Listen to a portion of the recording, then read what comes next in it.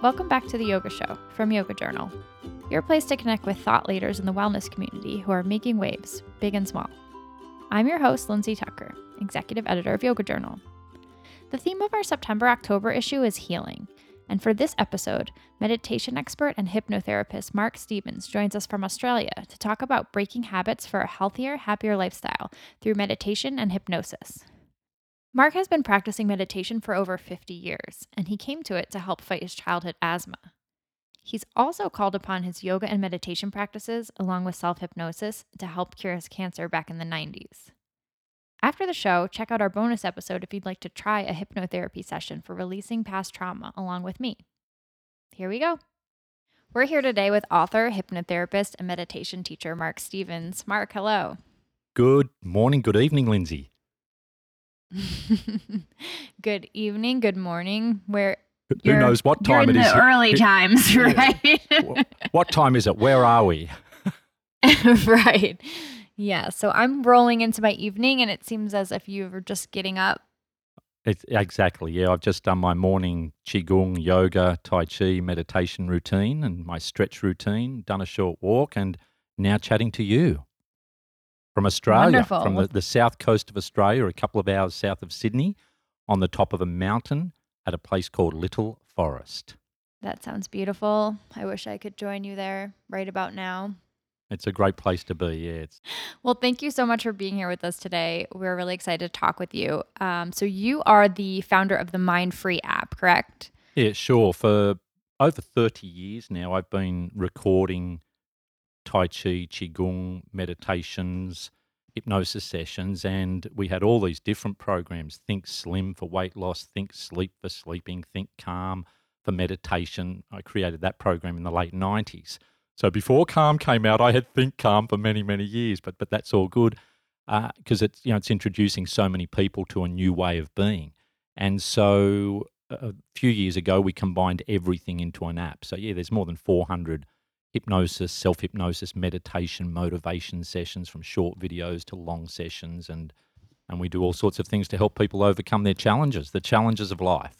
We're about to introduce a habit-busting session which will allow anybody, anywhere, anytime to break any habit in 3 minutes. And it's done hypnotically and visually, so you'll be able to bring a habit to mind, and then in 3 minutes, nail biting, finished. Chocolate addiction, finished. Soft drink addiction, finished in 3 minutes. And it works. I've tested it over and over and over again. And the results are amazing. So that's a new thing that's going on to the program. Yeah, it's pretty cool. So, I think there's the general understanding of it takes however many days to break a habit. Yeah. How did you bring it down to 3 minutes? My way of thinking was it takes 21 days to form a new habit. And I teach habit busting. I run workshops and conferences and keynote speeches on how to form new habits, how to create that daily ritual, have the reminders, whether that's a habit of thought, because our thoughts are habitual, whether that's a habit of feeling, we feel a certain way, we respond, whether that's a habit of watching too much television, going down the social media rabbit hole, reacting negatively. These things become habitual, and especially with food addictions.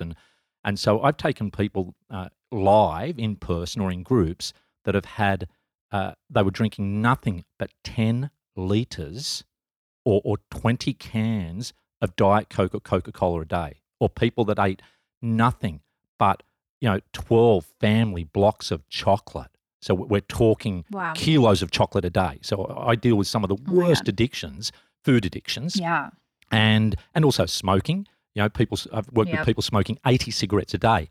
Now, if you think of that habit has been done hundreds of thousands or millions of times. So it's almost like it's hardwired. So people, if you're doing it consciously, I think there was a university, Harvard study, or I think pretty sure it was Harvard, came out saying it's not 21 days to break a habit, to form a new habit. It takes something like 67 days. And I looked at that and I went, holy cow, that's like too much to form a new habit. I do that in minutes live. And so we've worked out a way now to incorporate that into the app. It's not on yet. It'll be on in the next couple of weeks, where people can go through a process where it basically brainwashes them, but in a positive way. So they choose what they want to stop doing. They choose what they'd like to do instead, and then they hit process, and bang, the whole thing comes together with my positive suggestions, a hypnotic voice going in there suggesting you have no desire to do the old habit anymore. You now see yourself, imagine yourself doing the new habit, and so on. So, and it runs through, I mean, it's a visual thing as well as an auditory Yeah. thing. So, yeah, and I've tested it over and over and over again. And at the moment, we're on a 100% strike rate with 100% success of changing the habit. So, yeah, it's pretty amazing. And you don't have to keep going back to it, like 3 minutes and it's one and done? Well, look, if you've got a severe chocolate addiction, 3 minutes, and you change that to just being happy and healthy with making healthier choices, or you decide you want to have an apple instead, that's fine. But if you've got multiple chocolate addictions, like let's say you have a Kit Kat chocolate addiction or a Toblerone chocolate addiction or a specific type fruit and nut chocolate addiction, you might need to do it with each one. But there's other techniques in there that are aversion therapy techniques that will take chocolate and have you thinking, yuck, I'll never eat that again. Yuck, I don't need it. I don't want it. I won't have it. And it's about planting the seed in the mind. So yeah, 3 minutes. I've had people in 3 minutes who've drunk nothing. One girl had drunk nothing but Coca-Cola for 3 years, up to 10 litres a day. And within minutes, she was begging for water. She hasn't touched a Coke since. I've worked with a lot of people. You know, one fellow, old Merv, had smoked since World War II. And he came to me, he was smoking 2 packets a day. He came to me about 10 years ago, and he was almost 80 years old. And so Merv hasn't touched a cigarette since. But a few years ago, I used to hear from Merv every anniversary of the day he stopped smoking, and he'd ring up and he'd say, "Oh, g'day, Mark. I just wanted to let you know it's been another year I haven't touched a cigarette." And I go, "Oh, good on you, Merv. Do you ever feel like one?" We had this little banter. He'd go, "I'll never touch that cocktail of toxic poisons ever again. I just want to thank God for my life, Mark, and thank you for saving it." And so anyway, I didn't hear from Merv for a few years, and I'm thinking, oh, Merv must have been in his mid to late 80s. And then a couple of weeks ago, I get this call. "Hi, Mark, it's Merv." I go, "Good on you, Merv." So I went over and had a cup of tea with him and hung out in his garden, and he gave me some organic fruit, veggies and some oranges off his tree. So yeah, that was great. Gosh. That was cool. Wow. So it sounds like maybe is it a mix between hypnosis and meditation, or Yeah, is it strictly exactly. That's hypnosis? what I do, and that's what I've been doing the whole time. I've had people come in for hypnosis sessions, and they say, "Did you just do hypnosis or meditation with me?" And I go, "That's right." They go, "What do you mean?" "That's right." And I'm going, "Yes, I did." They're going, "So you did both?" Yeah. And I've been doing that the whole time because my original background was meditation, starting as a 7, 8-year-old with chronic asthma, learning yoga breathing and meditation through the local hospital to help counter the asthma attacks and stress. And because when you're having an asthma attack and you can't breathe, it's pretty stressful. So the yoga breathing and the meditation, that was the late 60s. So we're going back a while. And I just loved it. So Right. I kept doing it. And then through school, I was able to do my yoga breathing and meditation to stay calm during exams. Or if there was someone, being awful or bullying, I go, "Oh, let it go, let it go, let it go." And so, take a deep breath in and just blow it away, throw it away. And so I was learning that meditation. Then as a teenager, again, I knew nothing about hypnosis. I'd heard of it, but I thought it was dance like a chicken, sing like Elvis. I only knew, like everyone else, stage show hypnosis. I didn't know about hypnotherapy. But so as a 16, 17, 18, 19-year-old, right through my 20s, I trained under a variety of yoga teachers, Tibetan monks, Chinese Tai Chi masters, Japanese. I went to Japan, trained in Japan under Japanese samurai masters. And so it became a combination of Tai Chi, Qigong, Jiu-Jitsu, Judo, and other things, but all of them involve meditation. All of them involve visualization. Then 30 years ago, when I started studying hypnotherapy seriously, I went, hey, this is a lot like guided imagery and visualization. This is a lot like certain elements of meditation. So then I just thought, well, it's natural for me to use a meditation at the start to get a person into a really relaxed state, and then bring in the hypnotic induction or the hypnotic suggestions or the visualizations and so on. So, but then also I like to sometimes weave little elements of meditation even throughout the hypnosis session to keep a person, breathing and focus. I mean, they've got to keep breathing. That's the most important thing. Just keep breathing. So with something like breaking a habit or even healing, I would still consider breaking a habit a healing element, right? Because you're kind of healing an addiction. How does it work? How does your program, your 3 minute, whether it's 3 minutes or 20 minutes, how does it work? Sure, sure. And look, with that 3-minute exercise, there are so many different elements that, with the hypnosis sessions, especially what we use on the Mindfree app or what I'm doing in a one-on-one session or in a group session, it's always followed by hypnosis sessions to reinforce it. So I generally start with the meditation sessions to become mindful and aware and calm and relaxed. And then, depending on what the person wants to achieve, bring in the elements of the hypnosis that will best work, because there's different styles of hypnosis. Just like there's so many styles of yoga, different styles of martial arts, Mhm. tai chi, dance. There's so many different, and the same with meditation. There's so many different styles of meditation. There's lots of different styles of hypnotherapy as well. So it just depends on what the person needs. And then a lot of the time, I just close my eyes, put myself into a meditative state, and then start going into a deeper hypnotic trance, and then just start talking or visualizing certain things that I think will help the person. And then I paint that picture in my mind's eye and have the person visualize those things. So if I'm helping someone improve tennis and their serve, and and that's what they want to do, I'll picture in my mind someone doing a perfect serve. And then I'll say to them, and imagine you can see yourself doing the perfect serve. And now step into your body and get the good feelings of the perfect serve, and so on. So, and that's improvement, like that's a sports improvement thing. And hypnotherapy works with so many different things. I mean, meditation is wonderful, and there's so many elements to it. Hypnotherapy is different in as much as you're focusing on a specific thing you want to achieve, and you want to achieve it in 5, 10, 15, 20, 30 minutes. If I had $1 for every time somebody came to a retreat or came to me and said, I'm just not good enough, I'm not good enough, or I'm hopeless, or I'm this, I'm that, there I am is stuck in an old pattern. It's stuck in something somebody else told them 5 years ago, Mhm. 10 years ago, 20 years ago, and it's like a broken record that keeps playing over and over and over again. So with hypnotherapy, meditation, we get them to calm down. With the hypnotherapy, we tap into where that thought began or where it's stuck on repeat in the unconscious mind, and we override it. Or we have the person decide and I choose not to believe that. I let it go. That was yesterday. I release the past, and so on. And then I am strong. I am worth it. It is possible. I can do it. And then those suggestions, or whatever suggestions are needed, might be repeated Mhm. a number of times, so that you're planting those seeds of positive thought in the garden of the mind. The yoga show will return in a moment after these messages.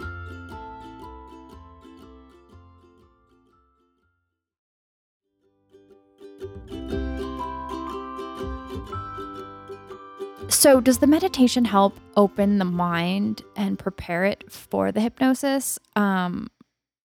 Because I'm wondering, because forgive me, because I think I have a very naive understanding of hypnosis, but it's that I had this idea that like you get hypnotized and you go to some under place where you're almost asleep, or you don't really remember it when you wake up. But with meditation, you're very aware and present, which almost seems like the opposite of how I understood hypnosis. Yeah, sure. No, and that's a great question. And I think a lot of people would possibly be thinking the same thing, because they've seen stage show hypnosis and they see the hypnotist click their fingers, 1, 2, 3.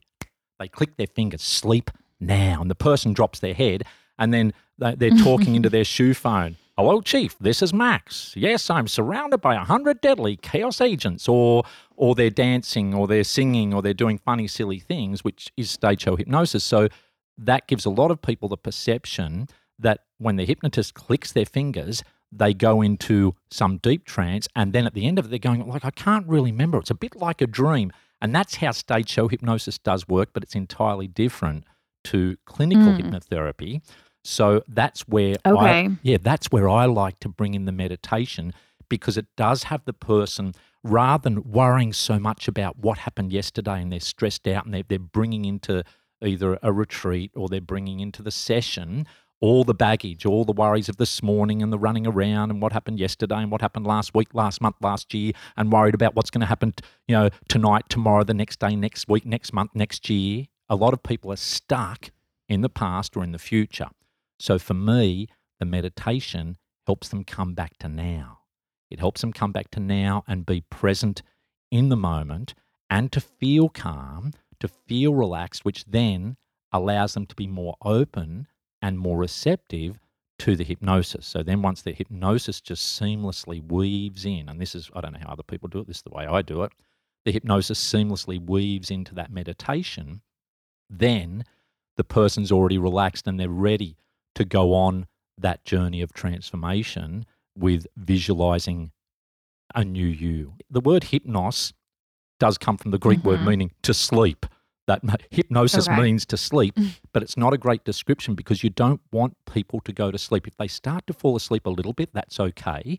But when I notice people are starting to go to sleep, I want to bring them back out of that because you don't want them snoring and dreaming about other things. You want them, but if they fall asleep in the early stages of sleep, and there's been studies on this, the person can still take on board positive suggestions. So I'll let them sleep for a little while and then start to bring them back in and allow them to be more aware and more mindful and continue on that journey. Because what we're doing is we're connecting that conscious awareness to the unconscious mind, that's what's below the surface.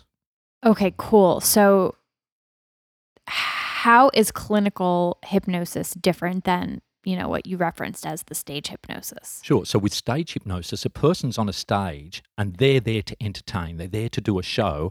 And they'll say, you're going to be the stars of the show here tonight. And when the music starts, if you feel like you want to be the star of the show tonight, come up on stage. And they'll get 10 or 20 or 30 people on stage. But what they do then is they run through a series of hypnotic tests to see who will go into tests like imagine one hand you're holding a heavy book and the other hand a bright blue balloon, and the balloon is getting lighter and lighter and the book is getting heavier and heavier. And so they're looking for the people who are feeling the book going down their hand, who are feeling the balloon lifting their other hand.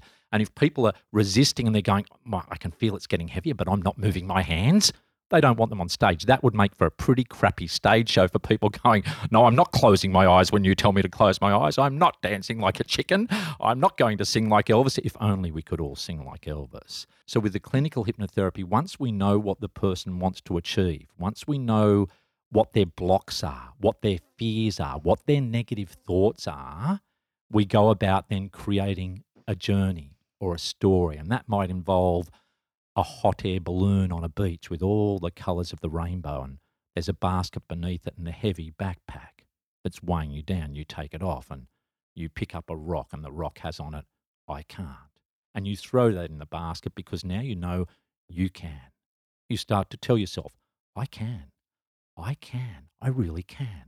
I can. With the clinical hypnotherapy, we're helping a person get from A to B and through or over the obstacles, the blocks, the old patterns that they keep repeating, the negative thoughts that keep them stuck in the old story, and the emotional backpack of life. And that is similar to meditation as well, because in meditation, when you're meditating on something, if you do a guided meditation, you're still giving yourself those affirmations. And a lot of people do meditate on things to try and change their lives. Sure, yeah, and exactly. And so, having done maybe hundreds of different types of meditations over the years, if there's that many, I don't know. I don't think I've done them all, but I've done a lot after 50 years of meditating and my library and the courses and the teachers I've trained under and the places I've travelled to and learnt under different teachers. So there's so many different ways to visualise, and not all of them will use affirmations, but in meditation, that's one great way to meditate on a positive thought. And I would dare say that that's actually become self-hypnosis. When you're meditating and you start to say, I can, it's possible. During a meditation, you're self-hypnotizing, because hypnosis is merely a state of relaxation with heightened suggestibility, increased awareness, and and transforming your thoughts. So that's where the two can start to melt together. Because think about this. Somebody walking around saying to themselves, they've never done hypnosis, they've never learnt meditation. They're walking around saying, I can't stop eating chocolate. I can't stop eating chocolate. I can't stop eating chocolate. They're in the trance. They're hypnotizing themselves. I can't stop eating chocolate. Or someone else that's never done meditation or hypnosis or any therapy at all were told growing up, you're not good enough. Or a girl can't do that. They're in the I'm not good enough trance. And then that makes them feel less than. They feel their self-worth is low. And then what happens is the thought or the feeling attaches other thoughts and feelings to it, which then attaches other thoughts and feelings to it. And it becomes this heavy weight. So through the meditation, we can start to feel calmer, more peaceful, more centered, use some affirmations and start to release that gently. With hypnosis, we come in with a jackhammer and go boom, boom, boom. You can. You are good enough. You are worthy. You're more than good enough. I am good enough. I'm more than good enough. And that is where the hypnosis comes in a little bit. It's not like a jackhammer, but we hit a bit harder and faster and with a real focus to make positive change so that people can walk out transformed. So with hypnosis, we help people learn from the past, but let go of the past and transform or have a new perspective with the way we look at the old events from the past. Instead of replaying the sad or the painful or the negative part, we take a lesson from it. One of the things I like to do is to help a person take a negative emotion, which has its own set of negative thoughts, and attach a positive emotion with new thoughts to it.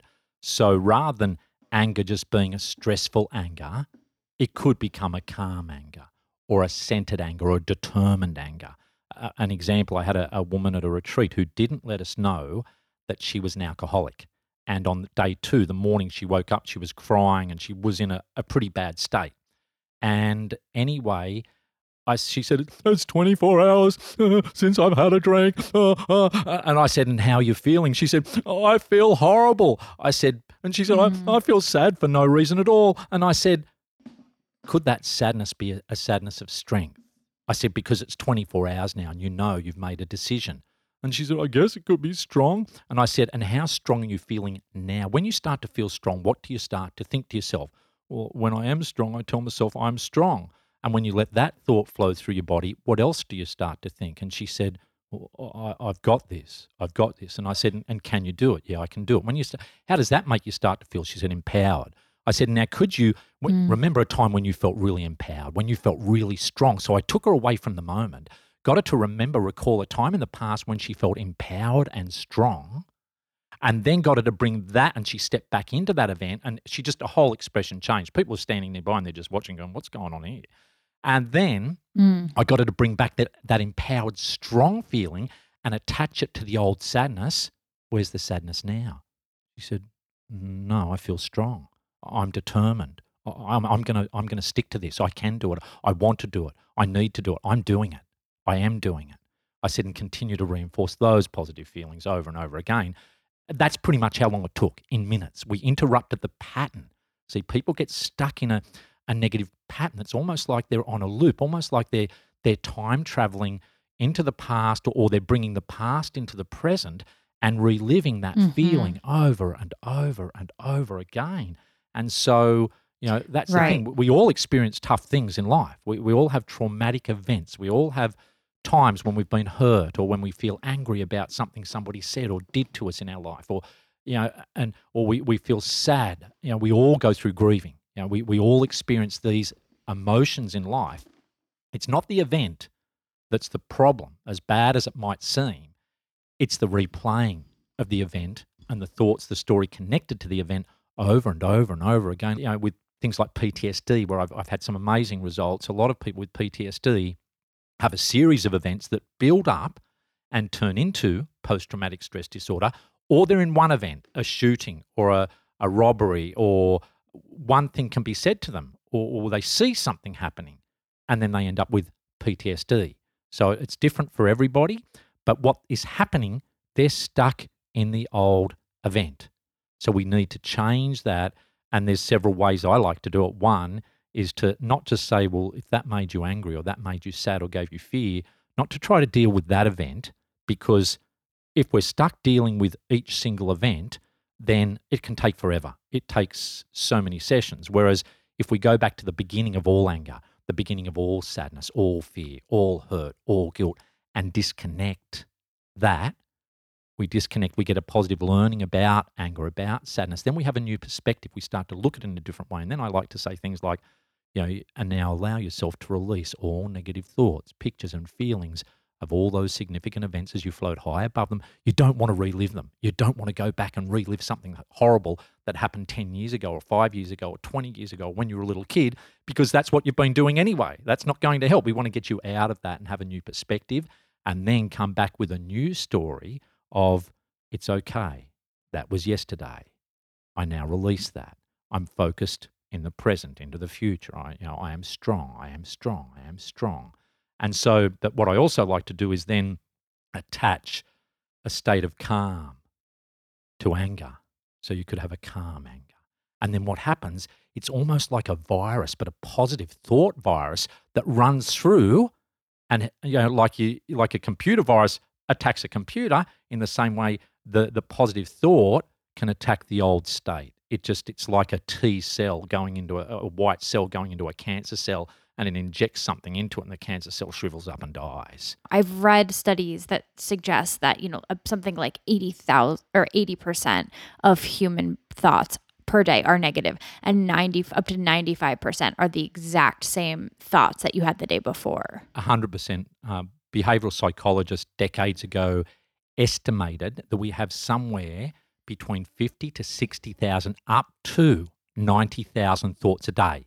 And about a high percentage for people, especially if they've got sadness or depression or anxiety, or they've got holding on to negativity from their past, they're replaying a high percentage. I'm not sure the exact percentage. It could be 70, 80, 90% of those thoughts are negative thoughts, and they're thinking the same thought over and over and over again, telling themselves the same story. And then because they tell themselves that, they think the thought and tell themselves that story, they re-feel the feelings that they felt when it first happened and every other time that it happened, and it continues to build up and become overwhelming. And that's why, people end up with severe anxiety. I mean, with what we're going through in the world at the moment, it's understandable. A lot of people are living in fear. There's a lot of anxiety. There's a lot of stress out there. And I would dare say, when we come out the other side of this, and we will, when we come out the other side of this, there's going to be a whole lot of people with a lot of anxiety and a lot of stress, except for those going, I'm taking this time to heal myself. I'm taking this time out now to tune in, to let go of everything I've been dragging around, rather than focus on, what are the stats today? How bad is it? Because, and I'm not saying ignore what's happening in the world and don't be aware, but at the same time, we need to disconnect, even if it's for an hour or 2 hours or 3 hours. And that's why every morning, the moment I wake up, I roll out of bed. I set the tone for the day with floor stretches, with some yoga, basic simple yoga exercise, with a breathing meditation. And then I do my Qigong, then I do my Tai Chi, all up, depending on how much I'm doing. That'll take anywhere from an hour to 2 hours. So that's from 5 or 6 a.m. till 7 or 8. And that's my morning routine and ritual that sets the tone for the day. For some people, it might be, for a long time, I did a lunchtime meditation. When I was working, many years ago in companies, I'd go and just meditate in the park at lunchtime. Now it's cool to do that. 40 years ago, people go, what are you doing? I'm meditating. Oh, really? And so, or after work, a meditation straight after work, or before meeting with the family or meeting a partner. Why? To disconnect all the past energy, because everything's energy. Everything, and everything you see, everything you hear, everything you think is affecting you in one way or another, either positively or negatively. Right. If you're absorbing all the negativity, that's the last thing you want to drag into the family dinner. With negative thoughts being so pervasive, it seems to me like meditation and hypnosis might be some of the only tools that I've even heard of to disrupt that, and yet they don't seem super common when you look at mainstream America. Yeah, and look, Australia is very similar to America. It's becoming more popular over here, and I'm sure, with the advent of meditation apps and self-hypnosis apps and yoga apps and yoga streaming and videos and all that sort of thing, more and more people are starting to do it, but probably the percentage, I don't know, 90% of people would just go, I'm just stuck with it, can't change it. I mean, there's things like CBT, cognitive behavior therapy, which can help, but it's more with CBT, you're more doing it consciously. So what should I think instead? What can I think? Whereas with the meditation, the hypnosis, we're sinking into that deep state. And look, there are more and more psychologists and psychiatrists and doctors who are starting to incorporate, mindfulness, meditation, yoga exercises. I mean, I learnt it through the hospital, but that was the 1960s. Meditation and yoga was big in the 1960s in Australia. Oh, they were doing it at the hospital. They were doing a course at the hospital, and the doctor suggested I do that to help control the asthma, and that was 50 years ago. That's when you were a teenager. Well, that's when I was 7 or 8 years old. So 7 or 8. Yeah, okay. But then I continued to use that. And luckily I grew out of the asthma at 12, still had bronchitis till I was about 16 or 17. And that's when I started getting into all the other types of meditation, yoga breathing exercise. I really like the yoga breathing and the different yoga meditations, plus the Zen meditations and everything else. We'll be right back with more from The Yoga Show.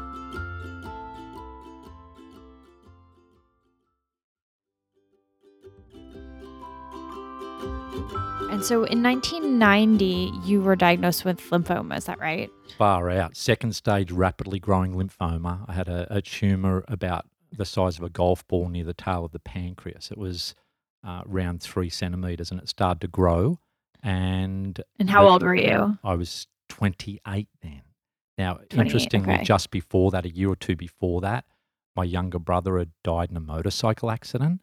So that was an incredibly emotional, traumatic event for me. We were very close. And so for a long time I was there going, I could just die. I wish I could die. Why not? Why him? Why not me? I went through all the usual things, the guilt, the sadness, the anger, the whole thing that we all go through when we grieve. And so I went through all that. And then what basically happened was I immersed myself to try to forget, to try to not think about it in work. And one day I worked for 43 hours without a break. So I was working, and by 43 hours, I mean I worked for 2 days almost without stopping.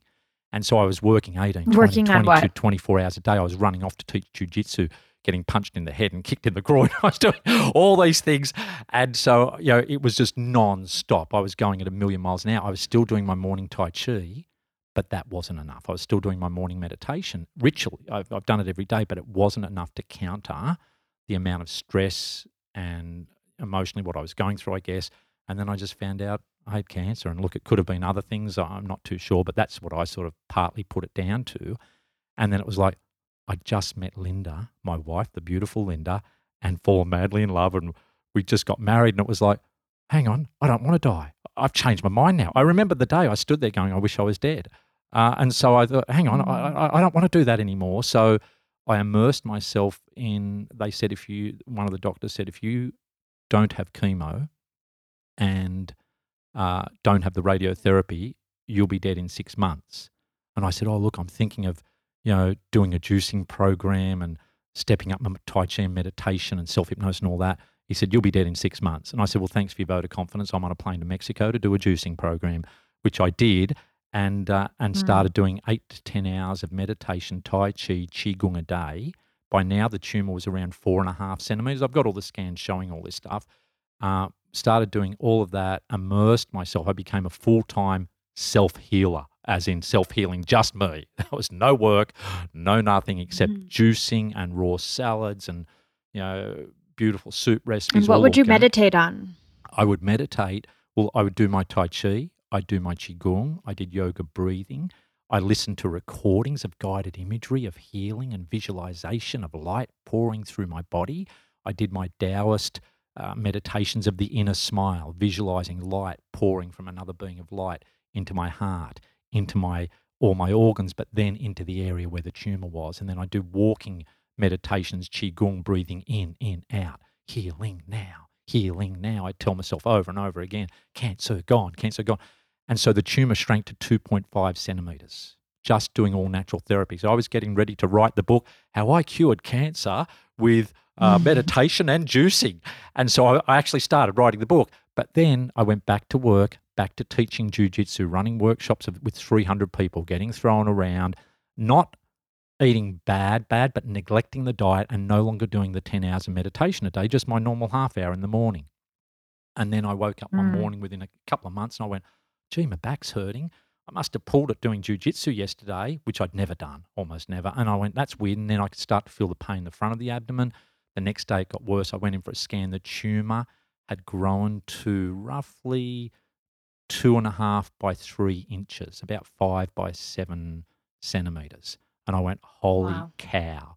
So I went back in. The professor said 3 months. And he was pretty cool. He was following the progress with the juicing. I was having 12, 13 juices a day. Sometimes I was having 20 juice a day. So I figured what had happened was my body was so healthy, because he said your immune system all the way was so strong until just recently. And I think the 10 hours, 8 to 10 hours of meditation, Tai Chi, Qigong, self-hypnosis a day combined with all that juicing and no stress. I wasn't working, I wasn't doing anything. I was fortunate to be able to take that time out to heal.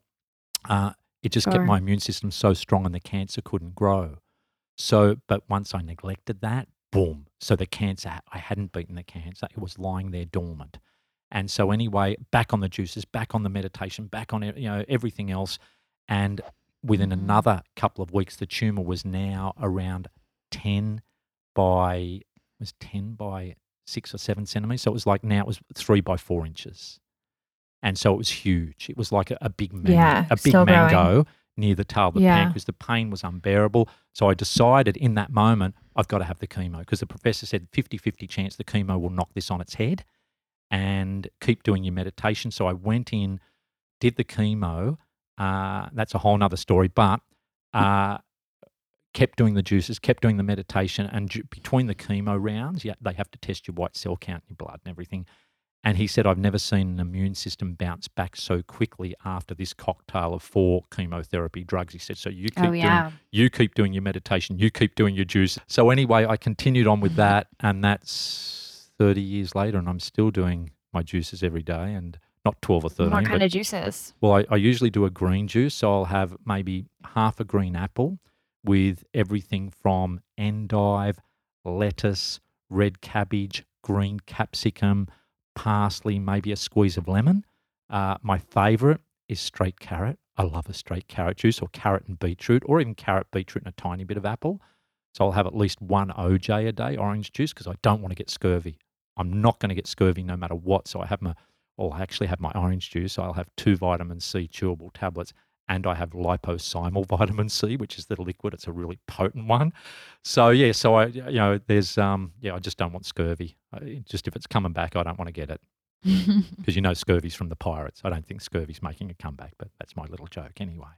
So basically now 30 years on, I'm still, it's a daily ritual of healthy living and daily meditation and helping other people, sharing some of my experience to help others overcome their challenges of life and to let go of the past, to be more present and to move into a future that you create, not that someone else has designed for you, not thoughts to go into a future of the thoughts that you want to do. And that's another thing we're just about to do on the Mindfree app. It'll be ready in the next few weeks, a thought exchange program where we've worked out how to, once again, change negative thoughts that might have been stuck in your head for years to change it in minutes.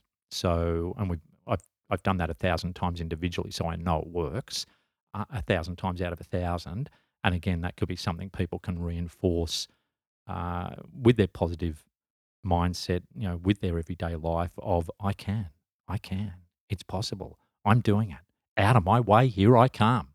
Yeah, the power of the mind it's so fascinating, and I think that science shows time and time again how powerful it is. I also wanted to ask you, today you are working with kids with cancer, is that right? We have Canteen, which is the Australian Teenage Cancer Society, come to the retreat. So we sponsor them a couple of times a year. So we have groups of, like recently we had the Good Grief Weekend where all the kids came in, had lost a sibling. Some of them had cancer. They'd lost a sibling or a parent to cancer. And we spend, a couple of days. They stay for 2 nights. They come in on the Friday and go home on the Sunday afternoon.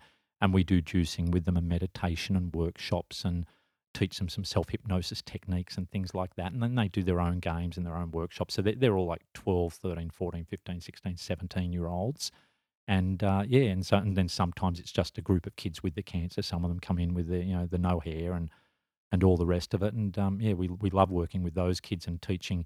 And they're so open and they're so, what do I say? They're just so loving.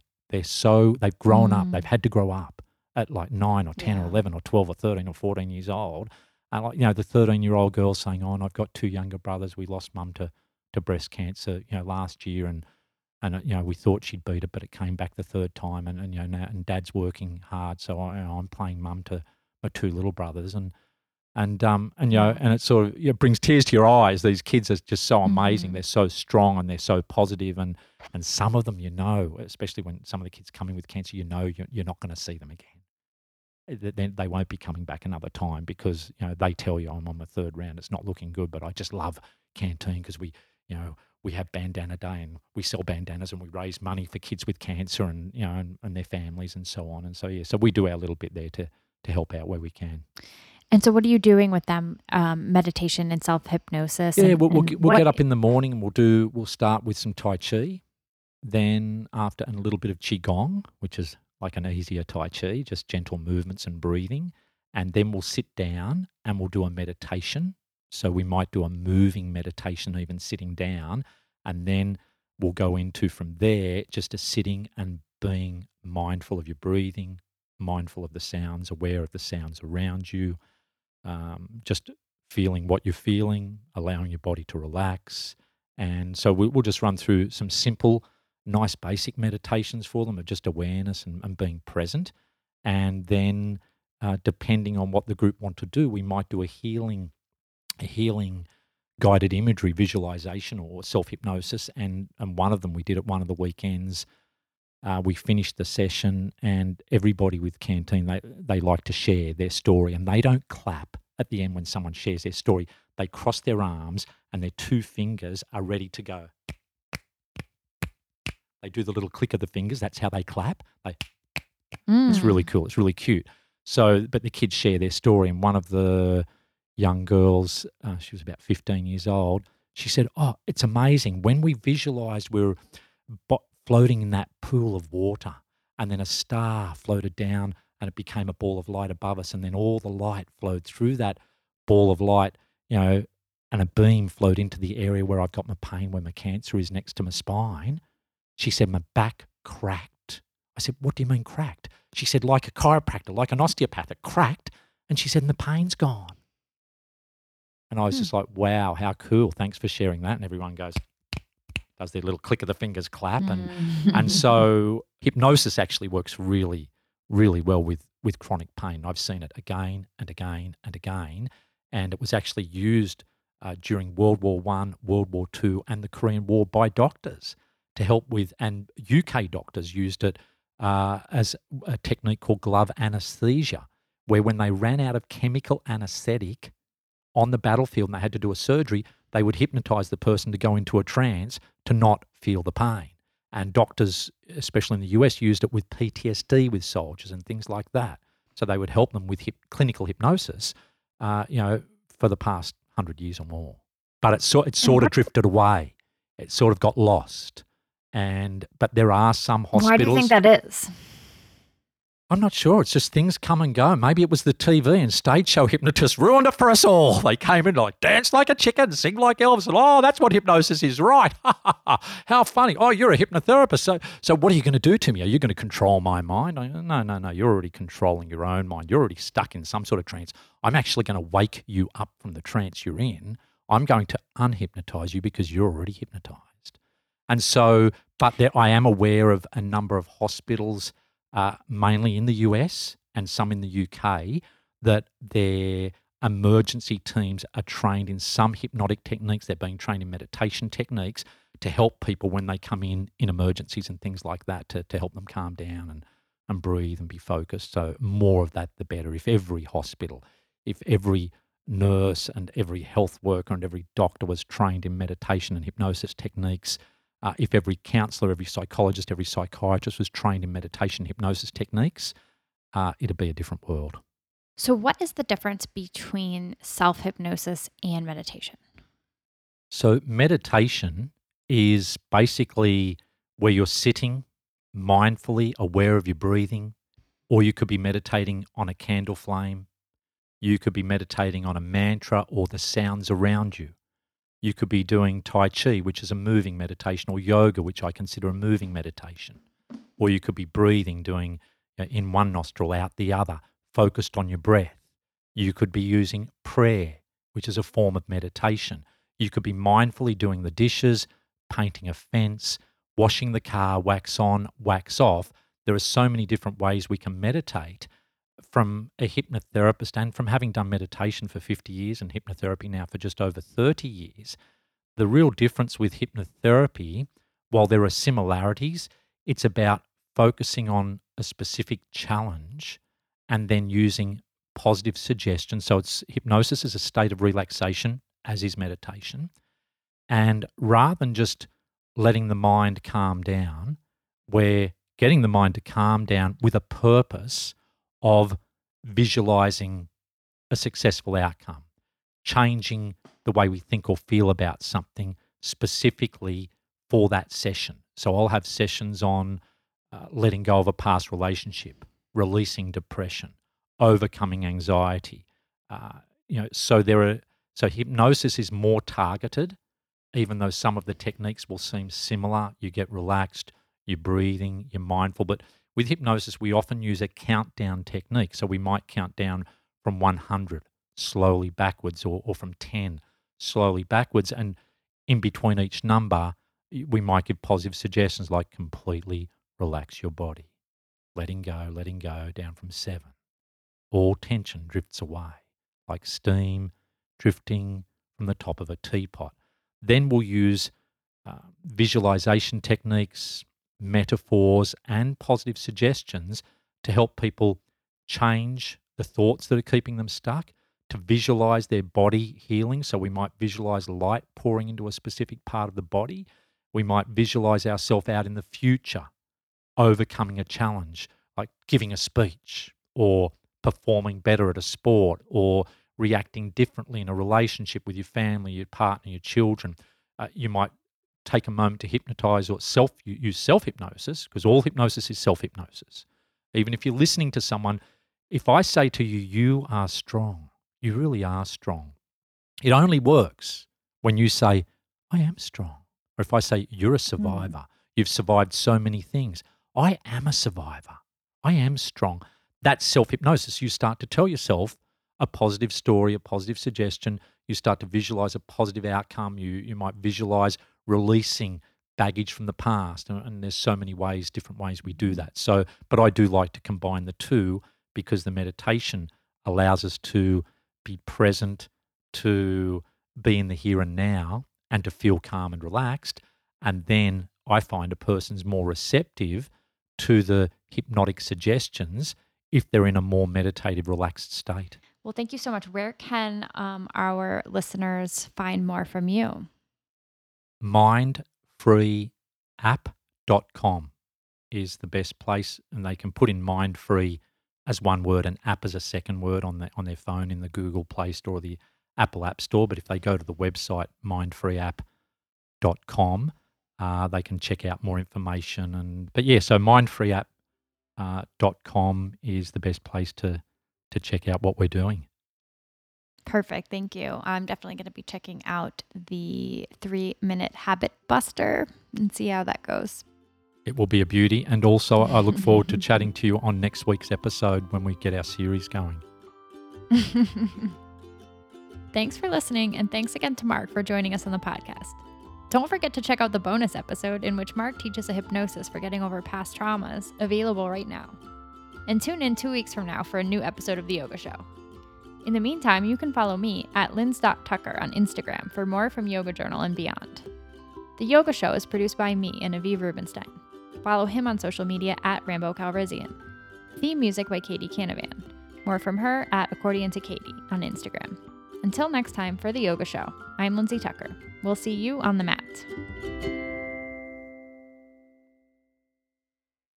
For accessible 5 to 30 minute meditation, pranayama, yoga nidra, and mantra practices from some of the world's leading teachers, tune into Yoga Journal's The Practice at yogajournal.com/podcasts. If you're looking for ways to decompress while discovering fresh perspectives on yoga and wellness, tune into our sister podcast, Why Now? Hosts Monica and Cameron talk to yogis from around the country on the intersections of self-care, social justice, relationships, and more. Find it at yogajournal.com/podcasts.